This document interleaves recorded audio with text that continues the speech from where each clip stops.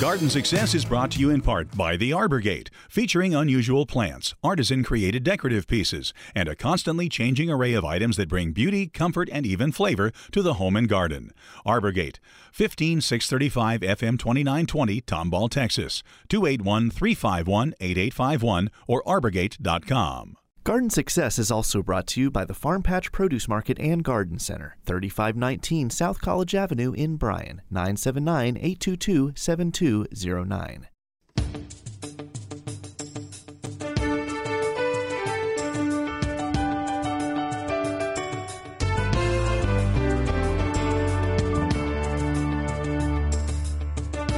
Welcome to Garden Success with Skip Richter, the show designed to help you have a bountiful garden and a beautiful landscape. Call in now with your lawn and garden questions at 979-845-5689 or email your questions to gardensuccess@tamu.edu. And now, Texas A&M AgriLife Extension horticulturist Skip Richter. Well, hello and welcome to the show today. We are looking forward to talking to you about whatever you're interested in.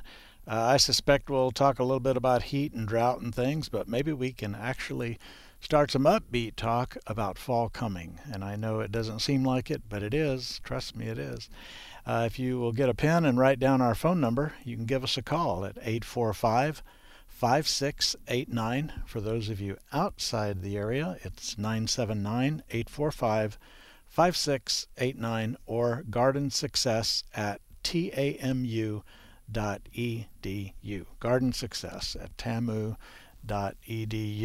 And we have a few questions by email that we're going to talk about today. So I want to start off with a question from Mary, and it comes with a photo. And if you can imagine a melon-like foliage, like a cantaloupe or a cucumber or something like that, with little round, lemon-like colored melons on it, something maybe size of a tennis ball or smaller, and they're yellow and very unusual. What is it? Well, I don't know. Melons are one of those plants that is pretty promiscuous. When you start crossing the various kinds of squashes or different kinds of melons, you can get a lot of strange combinations in there, and that often happens. So it's one possibility is it's just a cross between some things. There are some cucumbers that have yellow fruit like that. That is one possibility. There's one called a lemon cucumber, and it has round and very yellow, bright yellow fruit. Now, when you cut into it, you don't expect to smell citrus just because the name says lemon. They call it that because it sort of looks like that, but not bumpy surface, very smooth surface like you would expect more of a cucumber. But that's a possibility. It could be a lemon cucumber. Another thing is there is something it's kind of obscure. You don't see it much, but it's called a vine peach. And it's in the same genus as cucumbers, but a different species. And in fact, it's in the same genus and species as some of our cantaloupes and muskmelons, things like that, but a different group within that species. The vine peach, when you cut into it, if that's what you've got, it's going to have either a peach or a mango kind of aroma inside. So that'll be a real quick way to know if you're dealing with that one. But it's going to be one of those two, Mary, or just some volunteer that where a couple of different plants crossed and now you're getting the offspring in the seed. And maybe that happened in the garden, or maybe you purchased some seeds and something other than what you purchased got into the packet. That's unlikely, but it's always possible. So we'll throw that in as a possibility. Our number is 845-5689, 845-5689, or by email gardensuccess@tamu.edu. And let's go to the phones now and talk to Mike. Hello, Mike. Hey, Skip. How are you doing? I'm well, thank you. How are you? I'm doing good. I'm calling you. I called you about this maybe a year ago, and you gave me an answer. Now I have another question that's related. I got a temporary garden in my front yard to get more sun, and I got some compost and mulch from Lowe's, some from Producers Co-op. I planted onions and I planted tomatoes. Mm-hmm. They came up with a lot of like mushrooms in the compost. Okay. And they didn't do very well, and I sent them to you, and you looked at them and gave me an answer about them, and so that didn't work out very well. So I brought all of that down, took all that down, and then I put that compost in my garden last year, or whatever that combination was. Okay. And my garden didn't do very well. And I'm wondering if that compost some of that compost had a herbicide or something in it. That's a can of worms, but I'll try to answer, Mike. I'm not going to be able to give you a definitive answer because there's several possibilities out there. And okay. I'm going to answer a little bit broader question than you're actually asking, just because some other people are going to have similar kinds of things that they're wondering about on this. So when ranchers take care of their grass pastures for making hay or grazing cattle, some of the products that can be used to keep down not just brush, but also things like ragweed and other broadleaf weeds in the pasture can be very persistent. Not all of them, but some of them. And some are so persistent that when the cattle grazes on the pasture, the manure out of the cattle is tainted with that product. And so you then you can even compost it and then put it in the garden, and there's still some there. So there's always that possibility. That would also be true if you use a mulch, maybe that's cut hay from a pasture like that. That's the most likely place we get it. So that would be one possibility. If you bought it in a bag, I don't think that's a likelihood that that's what's doing it. But we got to leave the realm of possibility, because there's a lot of companies putting a lot of stuff in bags, and I'm not at each one asking them where they're getting their raw materials for that. So that's a possibility.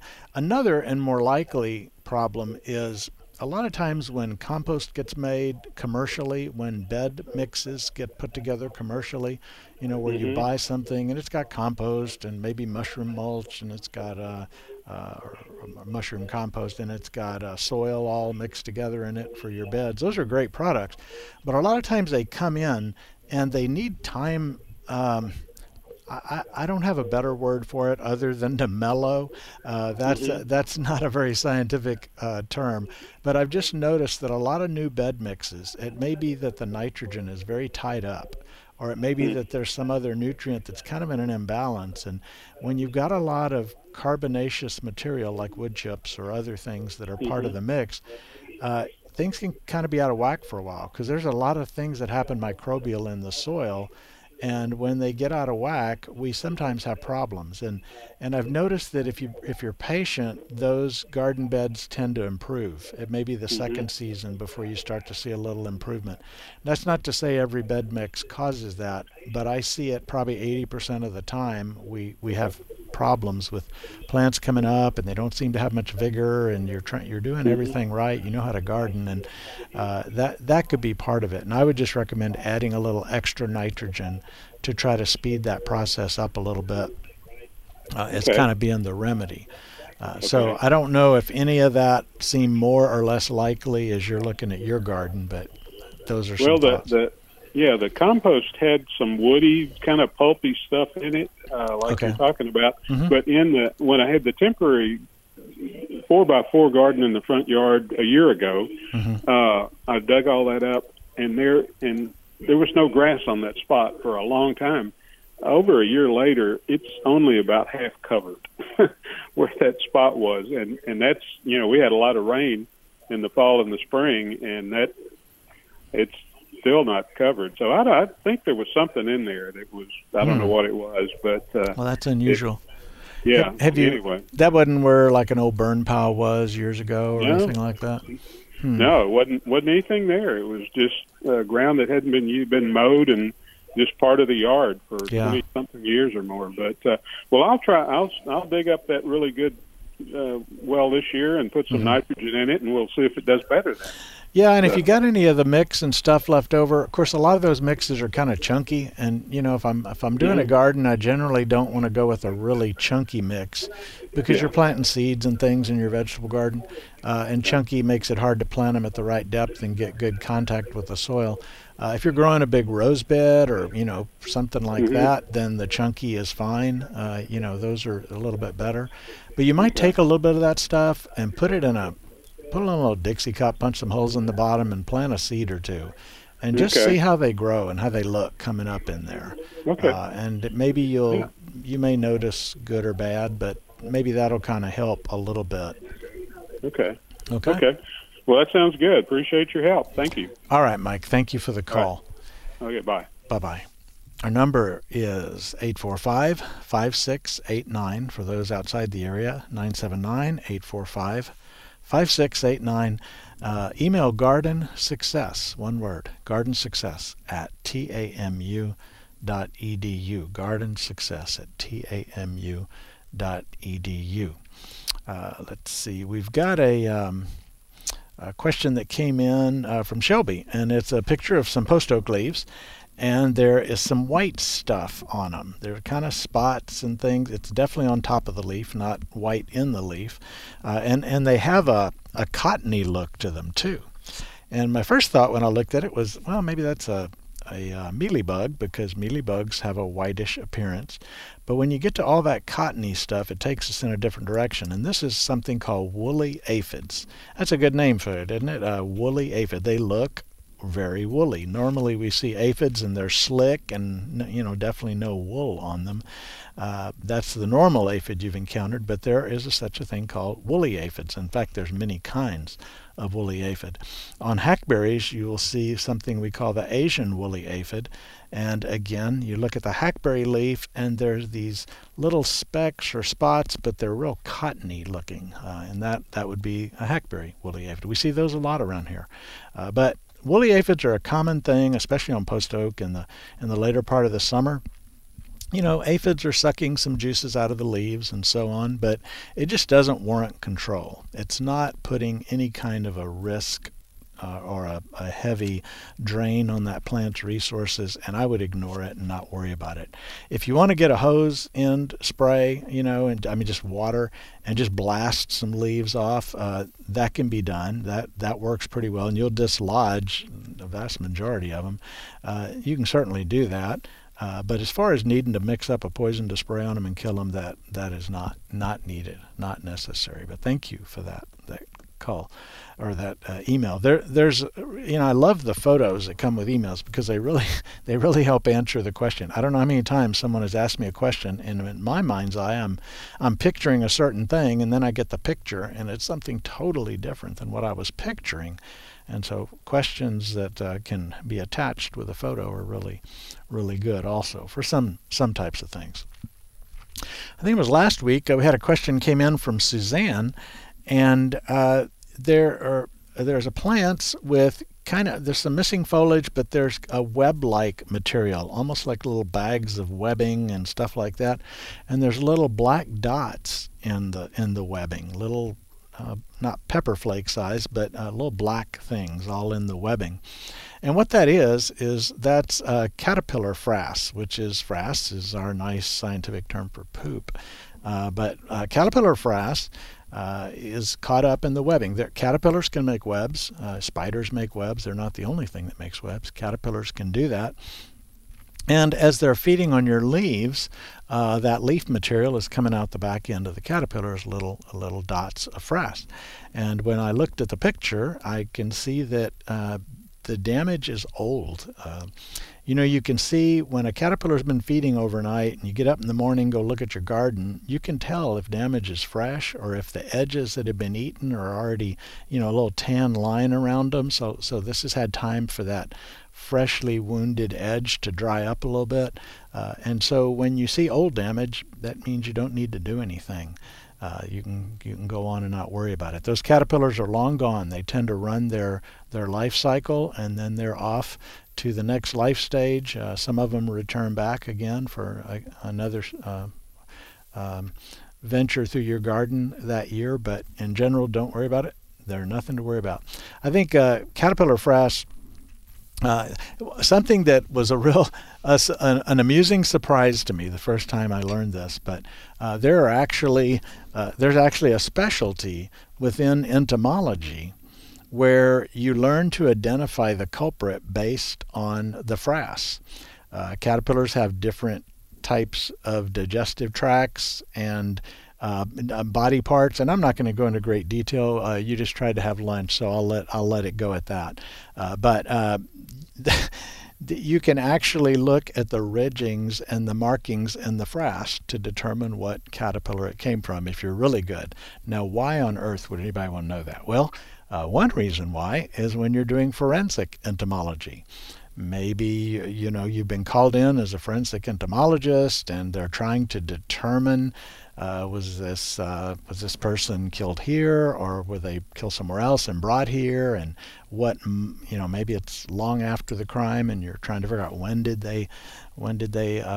were they killed, when was the body there, and entomologists can come in, and because insects go through cycles and the different parts that insects leave behind can differ, they can actually help solve the crime. Isn't that interesting? A scatological crime solver. Let's go to the phones now and talk to Ron. Hello, Ron. Hey, Skip, how you doing? I'm well. How are you? Good. From your recommendation about a year ago, I planted I guess it's called a Mexican white oak. Yes. And I wanted to try to plant something different besides a live oak. And it's done really well. I bought a 30-gallon tree. Okay. Unfortunately, about 3 weeks ago, I had a water pipe bust that was very near the tree well, and it flooded the whole area. Okay. I didn't know it for probably a day or two. Uh-huh. So the tree has turned completely brown now. All the leaves. Okay. And they're not dropping. They're still, which I know typically is not a good sign for that. Yeah. Do you think I should? I'm not looking to take it out right this weekend, but yeah. Do you think I should you think it's gone? I'd give it some time, but you are correct in that, when a tree drops leaves, it may well bounce back. That's just part of hey, I got to survive, and these leaves are losing water, and I don't got any water, so we drop them off. When a tree has has brown leaves that are hanging, that usually isn't a good sign that it may not come back. Now, in the heat of summer, and with all the drought, people think, well, why would water kill a tree? Well, it's because lack of oxygen in the root system. And when the demands are the highest they can be, number one, you want moist soil, but number two, if you can't get oxygen to the roots, that tree will die faster than a drought-stricken tree will. And so that may be the end result on that tree, but I wouldn't give up on it yet. Let's give it a little more time. If you dig down in the soil, hopefully there's not still a water table there, from where that hole filled up with water. But it may bounce back. But I wouldn't bet money on it, but I definitely would not give up on it yet. So now I'm a little gun shy about planting a tree like that again. Do you think a live oak would have had a better chance of surviving? It's a lot of clay soil around there. Well, so. it's not the tree's fault. If you had an established Mexican white oak or an established live oak or something like that, they've got roots all around.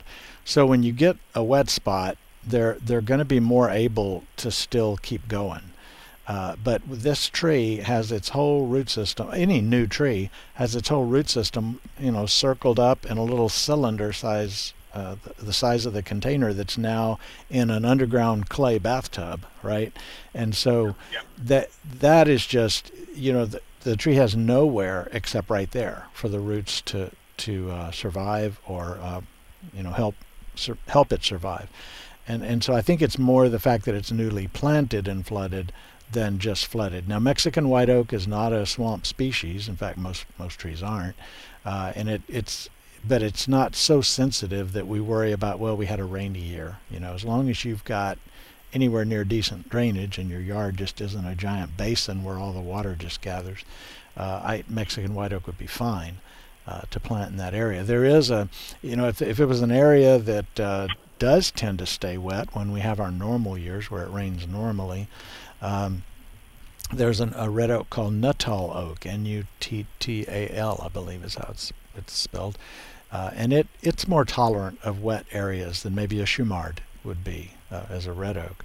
But I wouldn't stay away from live oak just based on that. I mean, white oak just based on that experience.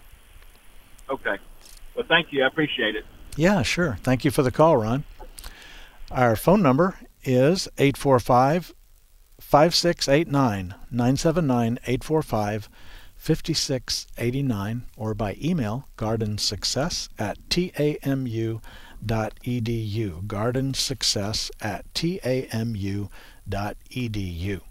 I had a question from Shannon, a couple of them, pictures, and one of them is a big old spider with a yellow abdomen and a webbing like you would expect from the book Charlotte's Web, right? But in the webbing, there's this band of zigzaggy white in the middle of it. And that is I've always called them banana spiders. I'm sure they have a much more proper name, but they're kind of interesting. If you're not too squeamish, grab a little grasshopper and throw them in the web and just watch them go to work and how quickly and how efficiently they work on that web. But they're one of the types of spiders that creates the web and sits and waits for something to come by.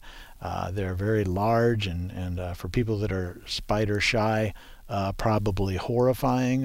They're just one of the cool aspects of nature out there that helps us keep the balance of nature in balance. So not anything to be worried. They're not poisonous. Of course, they're a larger spider, and so they do have the ability to bite. But I've never encountered anybody that was bit by one. I would suspect it can be done. But anyway, I wouldn't worry about that. Let's see, we had a question from Gene. Gene is new to the area and bought some hardy hibiscus plants in 1 to 2 gallon containers. And he's had them in a container in afternoon shade because of all this extreme heat. And so how do you know when to plant those out in full sun? That's a good question.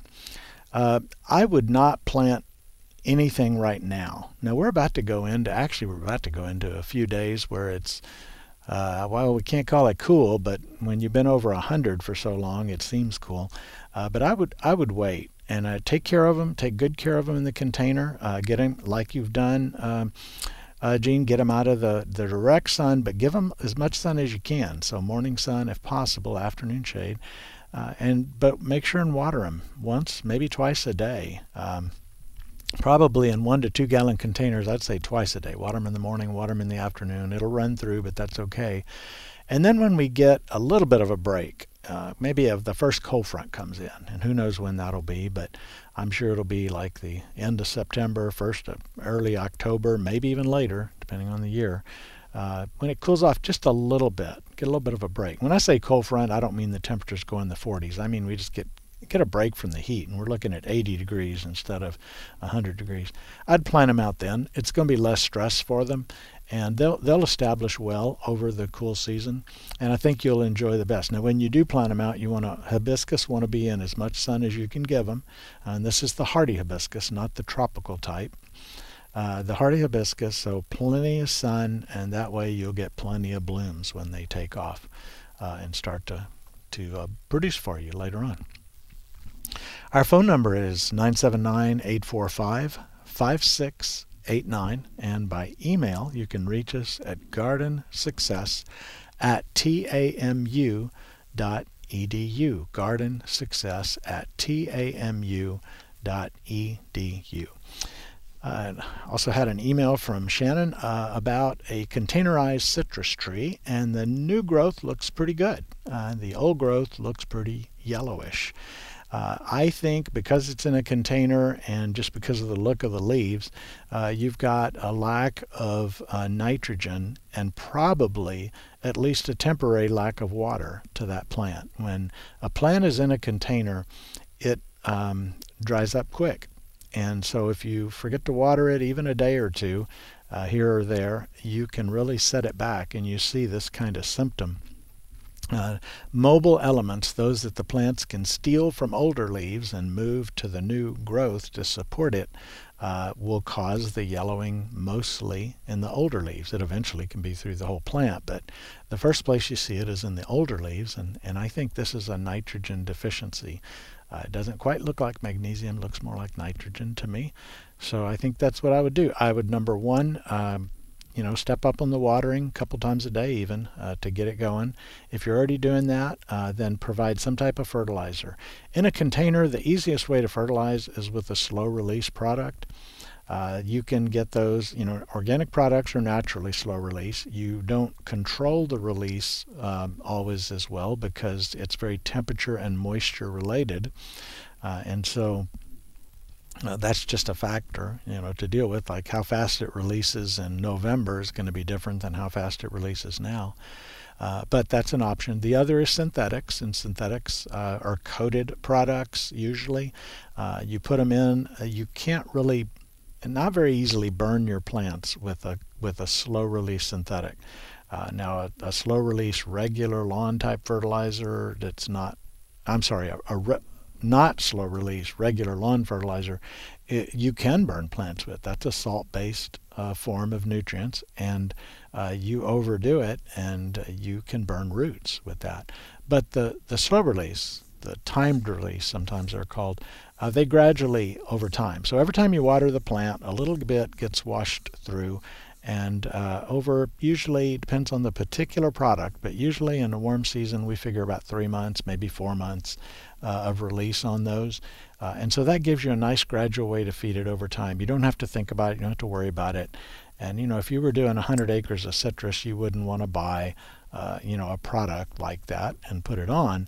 But you got a couple of plants in the backyard, a little jar, bottle, can of it, bag of it will last you a very long time. That is what I would recommend, Shannon, for that particular plant. I like citrus. They're fun because they give you a wonderful fragrance when they bloom, and then you get fruit too. So that's kind of fun. All right, let's go back to the phones now. The number again, 845-5689, and we're going to talk to Syed. Hello, Syed. How are you, Skip? Very well, thank you. Thank you for taking my call. Skip, I'm afraid that you may have already answered this question on the thing. I just joined the show, and if you have, my apologies, but my question is about the roses. I have got many rose bushes. Some of them are knockout, some of them are not knockout bushes, but they're in terrible shape. Many of them have shed all their leaves, and there's some of the sticks that are now are there, which are, some of them are green, some of them have look like they're dead. Mm-hmm. And what do I do now? Should I cut them down like I prune around October, November time, mm-hmm. Or just leave them alone, or what's your suggestion? Well, number one is do it whatever you can to have moderately moist soil, day after day through the week. That's the best thing that you can do for the roses that's in your power. So that in the absence of rain, that means a good soaking, maybe once a week, maybe twice a week, but once a week's probably enough, and just kind of keep them happy. I wouldn't prune them just yet.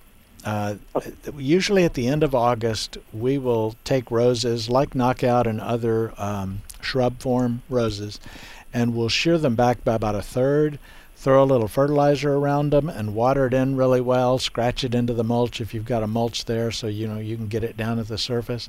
They will take off, and you'll have a really good October bloom.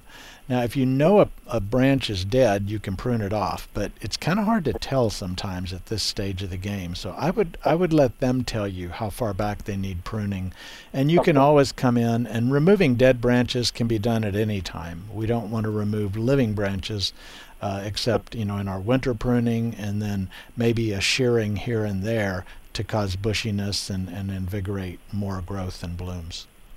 Okay. And how about the other bushes, like we have got hollies and things like that? They're looking like they're sick, but again, yes, they're alive, but they're sick looking, So yes. Just leave them alone, or no? Well, I would get out there, get a little hand spade, and dig down and see what the soil is saying. Is it wet or is it not? And hollies are, especially during the first few years when you're getting them established, they are very particular about not being allowed to get too dry. They also don't want to be in a swamp, but they're needing regular watering, especially during the first few years. But when you start looking at a holly and it doesn't look good, that's time to drop everything and do what you can for it, because you don't have a lot of warning there. Okay, Skip. They were telling that there's 70% chance, but at the moment it doesn't look like it's going to rain. It's as clear as you can see.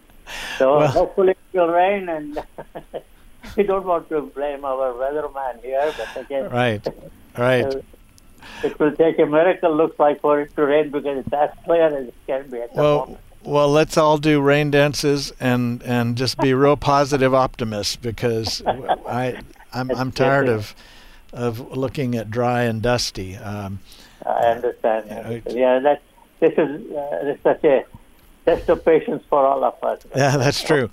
Well, a native plant enthusiast, a leader in the field back in years past, has been Jill Noakes in the Austin area, and she used to say tawny is a color too. And so I guess we need to learn to embrace tawny, right? Okay. Whatever. Right. You take care. You do too. Thank you so much. Bye now. Bye-bye. Our phone number, 845-5689, 845-5689, or by email, gardensuccess@tamu.edu, gardensuccess@tamu.edu. So Kimberly emails about, with all the extreme heat and the stress that our turf is going through, would I recommend adding compost dressing in the fall if we receive rain, or should you wait until spring? Well, that's an interesting question, Kimberly, and I love to do this, but I'm going to use it to answer more question than you're asking, because it brings to mind some other things. It's always a good idea, when you can, to add a little bit of compost to the surface of the lawn. Now, that doesn't mean I think everybody in town should add compost every year. But when you do, it does decompose at the surface and gradually feeds the soil. It's not going to be deep. You're not putting 2 inches of compost over your lawn, but it does cover the surface. And so weed seeds that might be somewhat exposed to light for germination are going to be, in many cases, a little less able to get that light and germinate. Again, compost does not replace a pre-emergent herbicide if you've got this major weed problem in an extremely thin lawn, but it does contribute to that, as do clippings, by the way. You know, anything that's covering the soil is helping a little bit toward that. And so I would recommend adding compost. Now, having said that, I try to stay with research-based information as much as I possibly can on this show, because there's plenty of people on social media and everywhere else, and I'll leave it at that, that are putting out not research-based information, but in many cases just erroneous information. And so I try to avoid that. But I'm gonna go to the edge of that, I guess, right now. Years ago, a fellow named Dr. Koba up in Dallas did a study looking at peat moss in lawns to combat take-all root rot. Take-all root rot is a disease that is an opportunist. And in fact, we've got a couple of things that I would predict are on the horizon. Number one, our oak trees have a disease called hypoxylon canker that tends to move in when they get very stressed. And they can be stressed from soil compaction. They can be stressed from vehicle traffic over the root system compacting the soils and so on. They can be stressed from excessive watering of our lawns even. But I expect that we may see some hypoxylon coming up, and all we can do about that is avoid the stress. There's no treating the tree for hypoxylon canker. In our lawns, take-all root rot is a similar opportunist. And I talked to a turf specialist years ago who described a situation where one person used a certain kind of herbicide on the lawn that was labeled but stressful to the lawn, and the other person didn't, and it's side-by-side yards, and one of them then proceeded with a lot of take-all root rot. It was just an observation they made, but it was something that stressed the turf. That's not to say every herbicide you use on your lawn is going to do that at all. It's just to say that when turf gets stressed, take-all often moves in and gets the upper hand. And has turf ever been stressed this year? And so I wouldn't be surprised if we see more of it going forward. Now, I may be wrong. That's me predicting, not a fact. I may have to eat those words later, but I don't think so.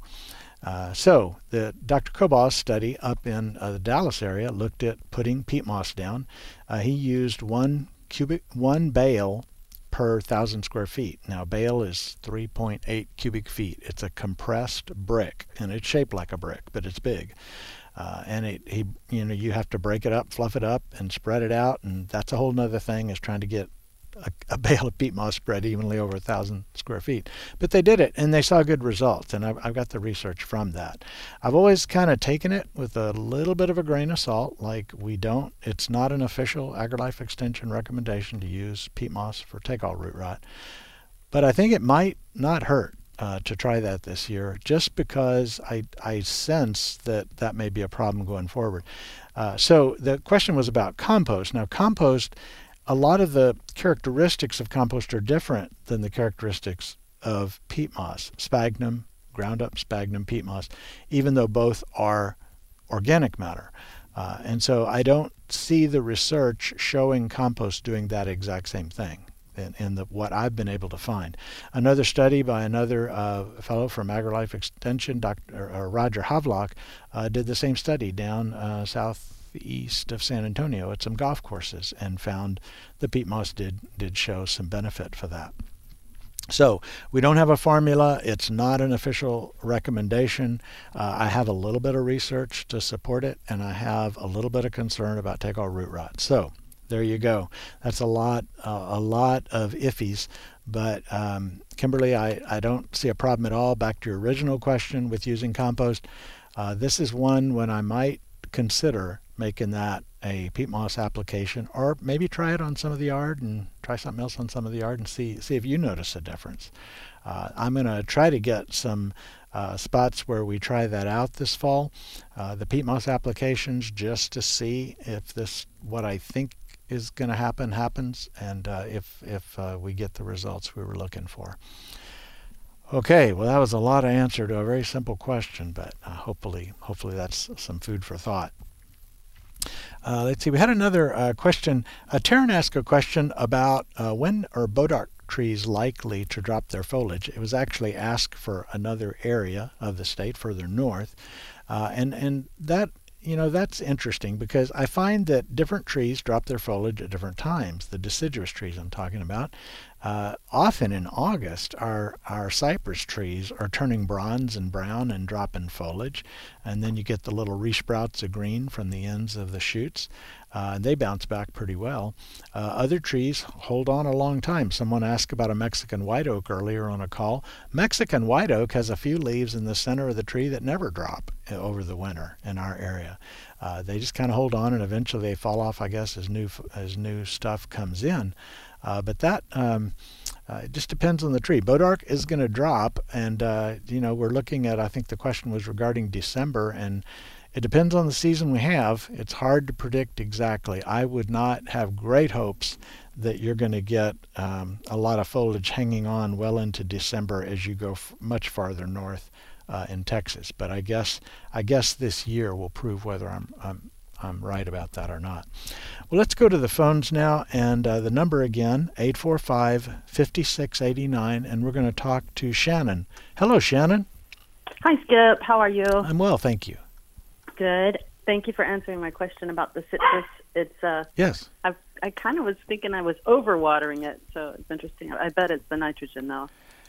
Well, it could be overwatering. It doesn't look exactly like that to me, so I'm going to say, yeah, the nitrogen probably is what's missing. Right.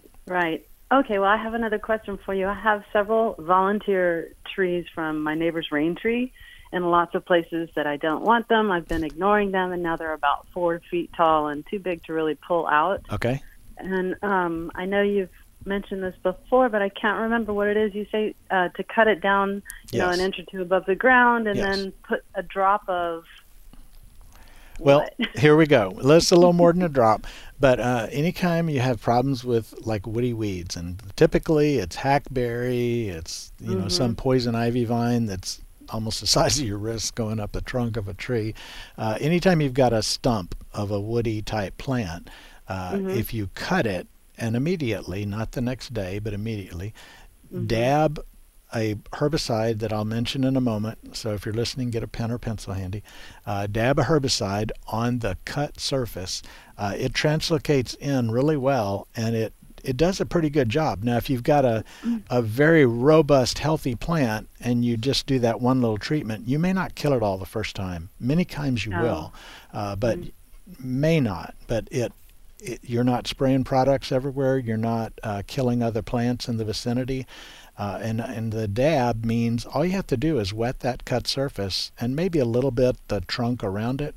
And the product, the ingredient is triclopyr. It's triclopyr. And triclopyr is found in some of the rancher materials that's used for brush control. In a home garden shelf, it may be called poison ivy control, or it may be called brush be gone, or it'll have a name, but the ingredient is what you're looking for, triclopyr, and you could use it almost straight out of the container. You don't need to dilute it into a spray form.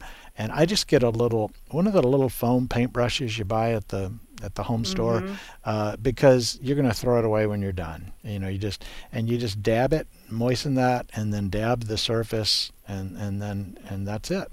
And it works pretty good on a lot of things. Okay, I have so many of these, and some of them are within like 3 or 4 feet of the base of a 150-plus-year-old oak tree. Yes. Is that going to affect the oak tree? It's not if you just dab the cut surface. Now, if you drench the soil, you may have some issues with that, but that would be wasting it and totally unnecessary. So you don't have to worry about that. Okay, and I have another question. My mom and I were both noticing that we just have kind of a dearth of butterflies this year. I usually have a lot of sulfurs around my candlestick, and I've seen a couple of swallowtails, mostly Gulf fritillaries, but really not very many. Is there some reason for that? I haven't heard anything that, I mean, we could always blame everything on the heat and drought, right? But I don't, I don't know any other thing. There's the monarch issues that we're very familiar with, and so on. But as far as sulfurs, if you've got a passion vine, you ought to have Gulf fritillaries, and if there's a number of things the swallowtails like, depending on the kind of swallowtail you have. But I would just say, don't worry about it. Just make sure and provide them what they need, in terms of larval food source for the babies and adult nectar for the butterflies themselves. Don't use BT on those plants. Right. Yeah. Okay. All right. Well, thank you very much. All right. Thank you so much for the call. Sure. Bye-bye. You bet. Back to the phones. Let's talk to Kitty. Hello, Kitty. Oh, hi. What's Hope up? You can help me, but I think my cause is a hopeless case. Okay. I have some lantana that dewberry vines have decided that they like the area, and they're growing right up in the middle of it. Okay. And I was going to try what you had suggested earlier about just cutting back pieces and painting the top with, brush be gone or something. Right. But they're just so infested in Yes. there. I tried it, and it's impossible. Yeah. Is there any way to save the lantana, or do I just need to kill the whole thing and start over again? Well, you don't need to kill the whole thing, but you're going to need to try to get selective in there and get that dewberry out. And what I would do, if you get some gloves on your hand, is this a big area or not so large? Well, it's a whole line. I have lantana growing all along the driveway, and about maybe 5 of the lantana have the dewberries in them. Okay. I'm going to assume that figuring out where the dewberry's coming out of the ground and trying to dig it up is not a possibility, because dewberries, they've got roots that'll sprout and everything like that. So if it were mine, here's what I would do. I would get gloves, leather gloves on my hands, and I would try to pull as much of those dewberry vines up out of the lantana foliage as I could. Not break them off, but just get them up where you can have access to them. Maybe put something, a sheet of plastic or something over the lantana. Let those dewberry vines where you can apply something just to the dewberries. I have a little gadget that I use, and it's basically the the grabber tool you get a jar off the shelf with. You know what I'm talking about? Right. They sell those things. Yes. And I took a kitchen sponge and cut it in half, and with a bolt and a washer and everything, figured out how to attach it to both sides. And I will put, in this case, I'd put triclopyr, as I was just talking about, on the sponge, and then just squeeze those blackberry leaves without getting it on the lantana leaves. And it's going to be tedious, but if you can get quite a few of those leaves, it's going to translocate down pretty good. Now, these kind of things work best when the plant is actively growing. So if the blackberry is in an extreme stress situation, it's not going to kill it as well. But that way, then give it some time, let it move down, give it a few weeks, 2 weeks, 3 weeks, and then go ahead and just cut them all off. And I think you will have knocked it back enough to where maybe that'd give you the head start on it. Maybe the upper hand. Yeah. We can try anyway and hope for the best. Yeah. Well, I hope that helps. Let me know how it does if you end up deciding to try to do that. That may have sounded like too much trouble, but that's the only thing that comes to mind. Yeah, I think it may be, but we shall see. Okay. All right, I appreciate it. All right. Yeah, take care. Bye-bye. Bye-bye.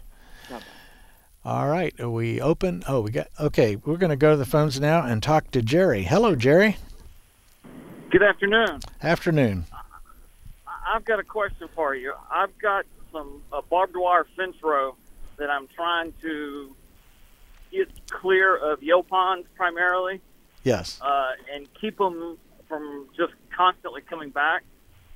Yes. I've done a lot of pulling with the tractor and just pulling them up as much as I can with the roots, but there's always some that still come back. Yeah. Do you know of a product or a way to knock them back more permanently? Tell me the plant again that you said. Yopon. One of the things that can be done is if you use a strong enough solution of the triclopyr, you can do what's called a trunk spray. And that doesn't mean a mist that's going everywhere. It just means it could almost be like a trickle coming out of your sprayer. And you just let it run down the trunk. And yopon is pretty thin barked, and you can get some absorption there. And that way you could go down the area and just treat all that yopon coming up. And I'm sure there's going to be some that's missed. There are probably some that hadn't sent a shoot up yet. But if you stayed with that would work on that. It's called a trunk spray. And there's a website that Texas A&M AgriLife has called Brush Busters. Brush Busters. And in Brush Busters, it tells you how to control various kinds of brush that are more problematic. And I think there's one for yopon on there. I may be wrong about that. That's a little outside my area of expertise, is brush management. But if there's not, there will be on some of them what they call a basal trunk treatment, and it tells you how to do it and what to do. And you just have to get the concentration of that ingredient right. And sometimes they even mix a little bit of diesel oil in it as the solution that you mix the triclopyr in, and it makes it stick to that plant. And they get good results with that. So that's where you don't have just like one and you got to cut it off and dab it, but you just got to get through there and cover more area and hit a whole bunch more of them. You can use that basal trunk treatment. Okay. All right. Sounds good. Thank you for your help. All right. Hope that helps. Thank you. Anything will help. All right. Good. Keep us posted on how it works. We'll do. All righty. Our phone number, 845-5689. 845-5689, or by email, gardensuccess@tamu.edu. gardensuccess@tamu.edu. And we look forward to visiting. We got time for another call or two here today. Now we're going to go to the phones and talk to Barb. Hello, Barb. Hi. How are you? I think maybe you sort of answered one of my questions. My geraniums, which I sworn I'm not going to buy next year, because they don't do good when it gets hot, but I've had them in the shade, and I've been gone, so I'm not sure, but I think maybe they were overwatered, but they're yellow. The leaves are yellow. Yes. That could be overwatering. Okay. All right, I'll assume that's what it is. Yeah. Mine are all in a lot of shade. More shade than a geranium would normally want to be in, but with this weather, we're just trying to keep them alive, and then when it cools off a little bit, they'll come alive again for us in the fall and hopefully look good again. Well, I had two up on the porch that I don't think got as much water, and they look better, so that's one of the reasons I thought might be too much water. I don't know, because I wasn't here doing it. My other question is, my front yard, I have a big pine tree, and the grass, I don't water my grass, but it's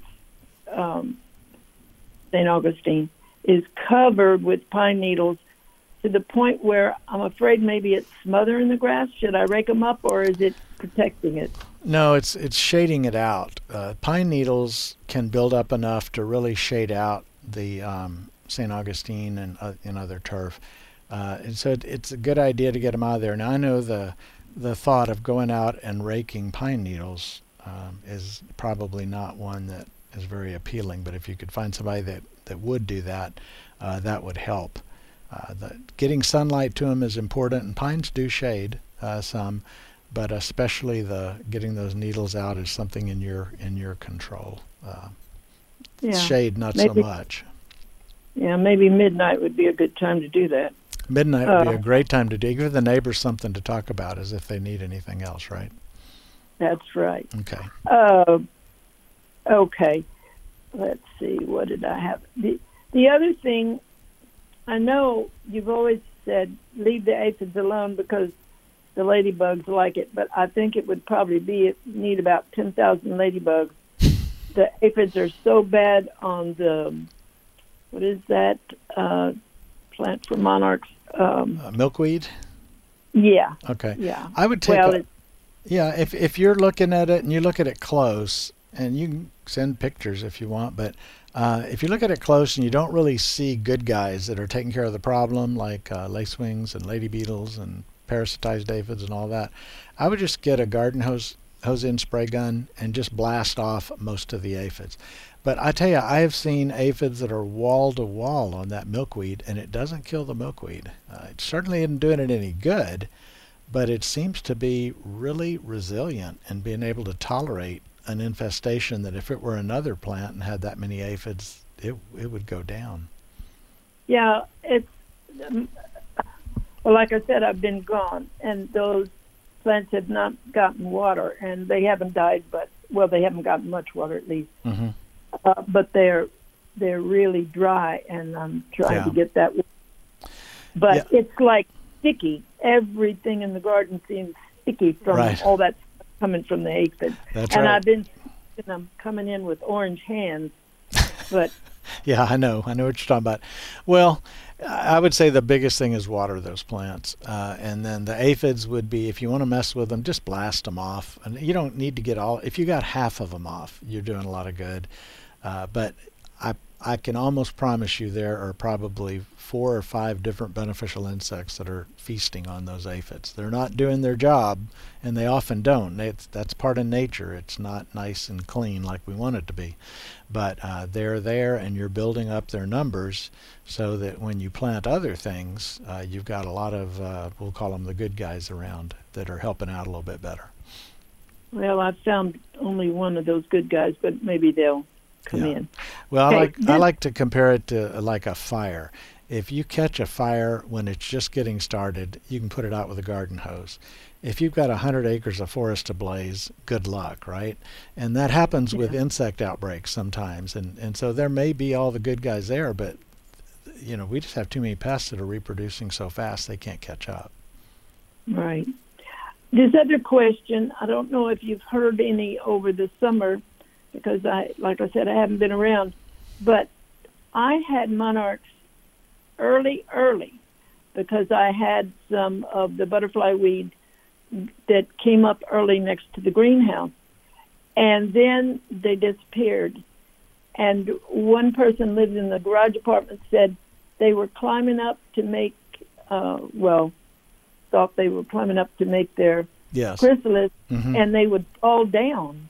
And he would pick them and put them back up there. But anyway, then they disappeared. And I mean disappeared. I saw no monarchs. I saw no anything. And last year, they just jillions.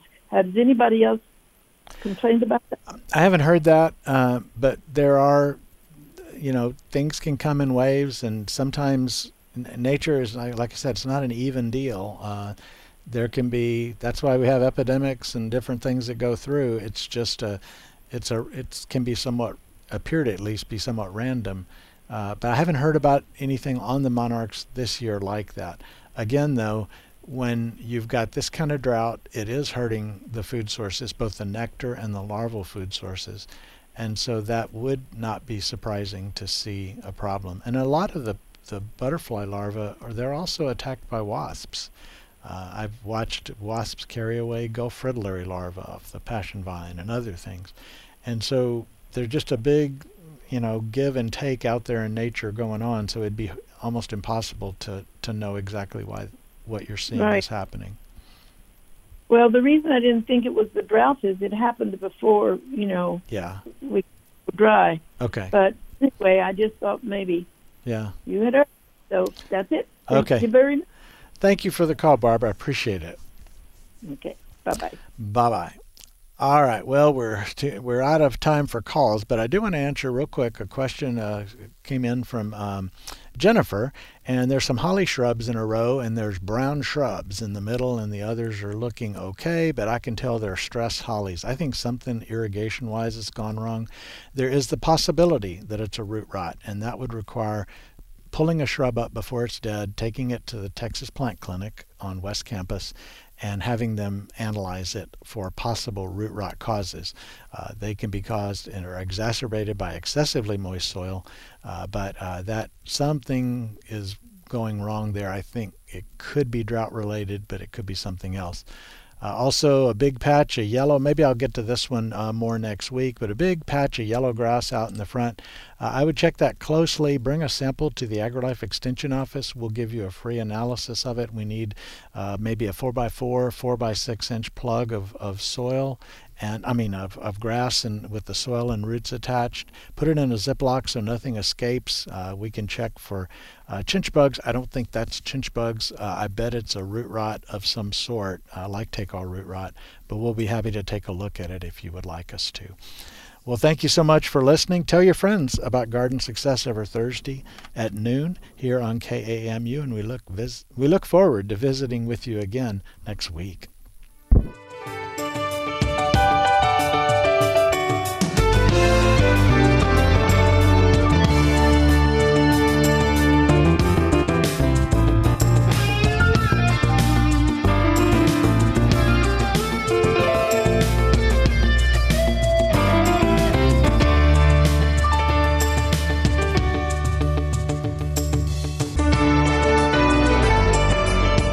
You've been listening to Garden Success with Texas A&M AgriLife Extension horticulturist Skip Richter. Join us again next week as Skip discusses your questions about gardening and landscaping in the Brazos Valley. Garden Success is brought to you in part by the Arbor Gate, featuring unusual plants, artisan-created decorative pieces, and a constantly changing array of items that bring beauty, comfort, and even flavor to the home and garden. Arbor Gate, 15635 FM 2920, Tomball, Texas, 281-351-8851, or arborgate.com. Garden Success is also brought to you by the Farm Patch Produce Market and Garden Center, 3519 South College Avenue in Bryan, 979-822-7209.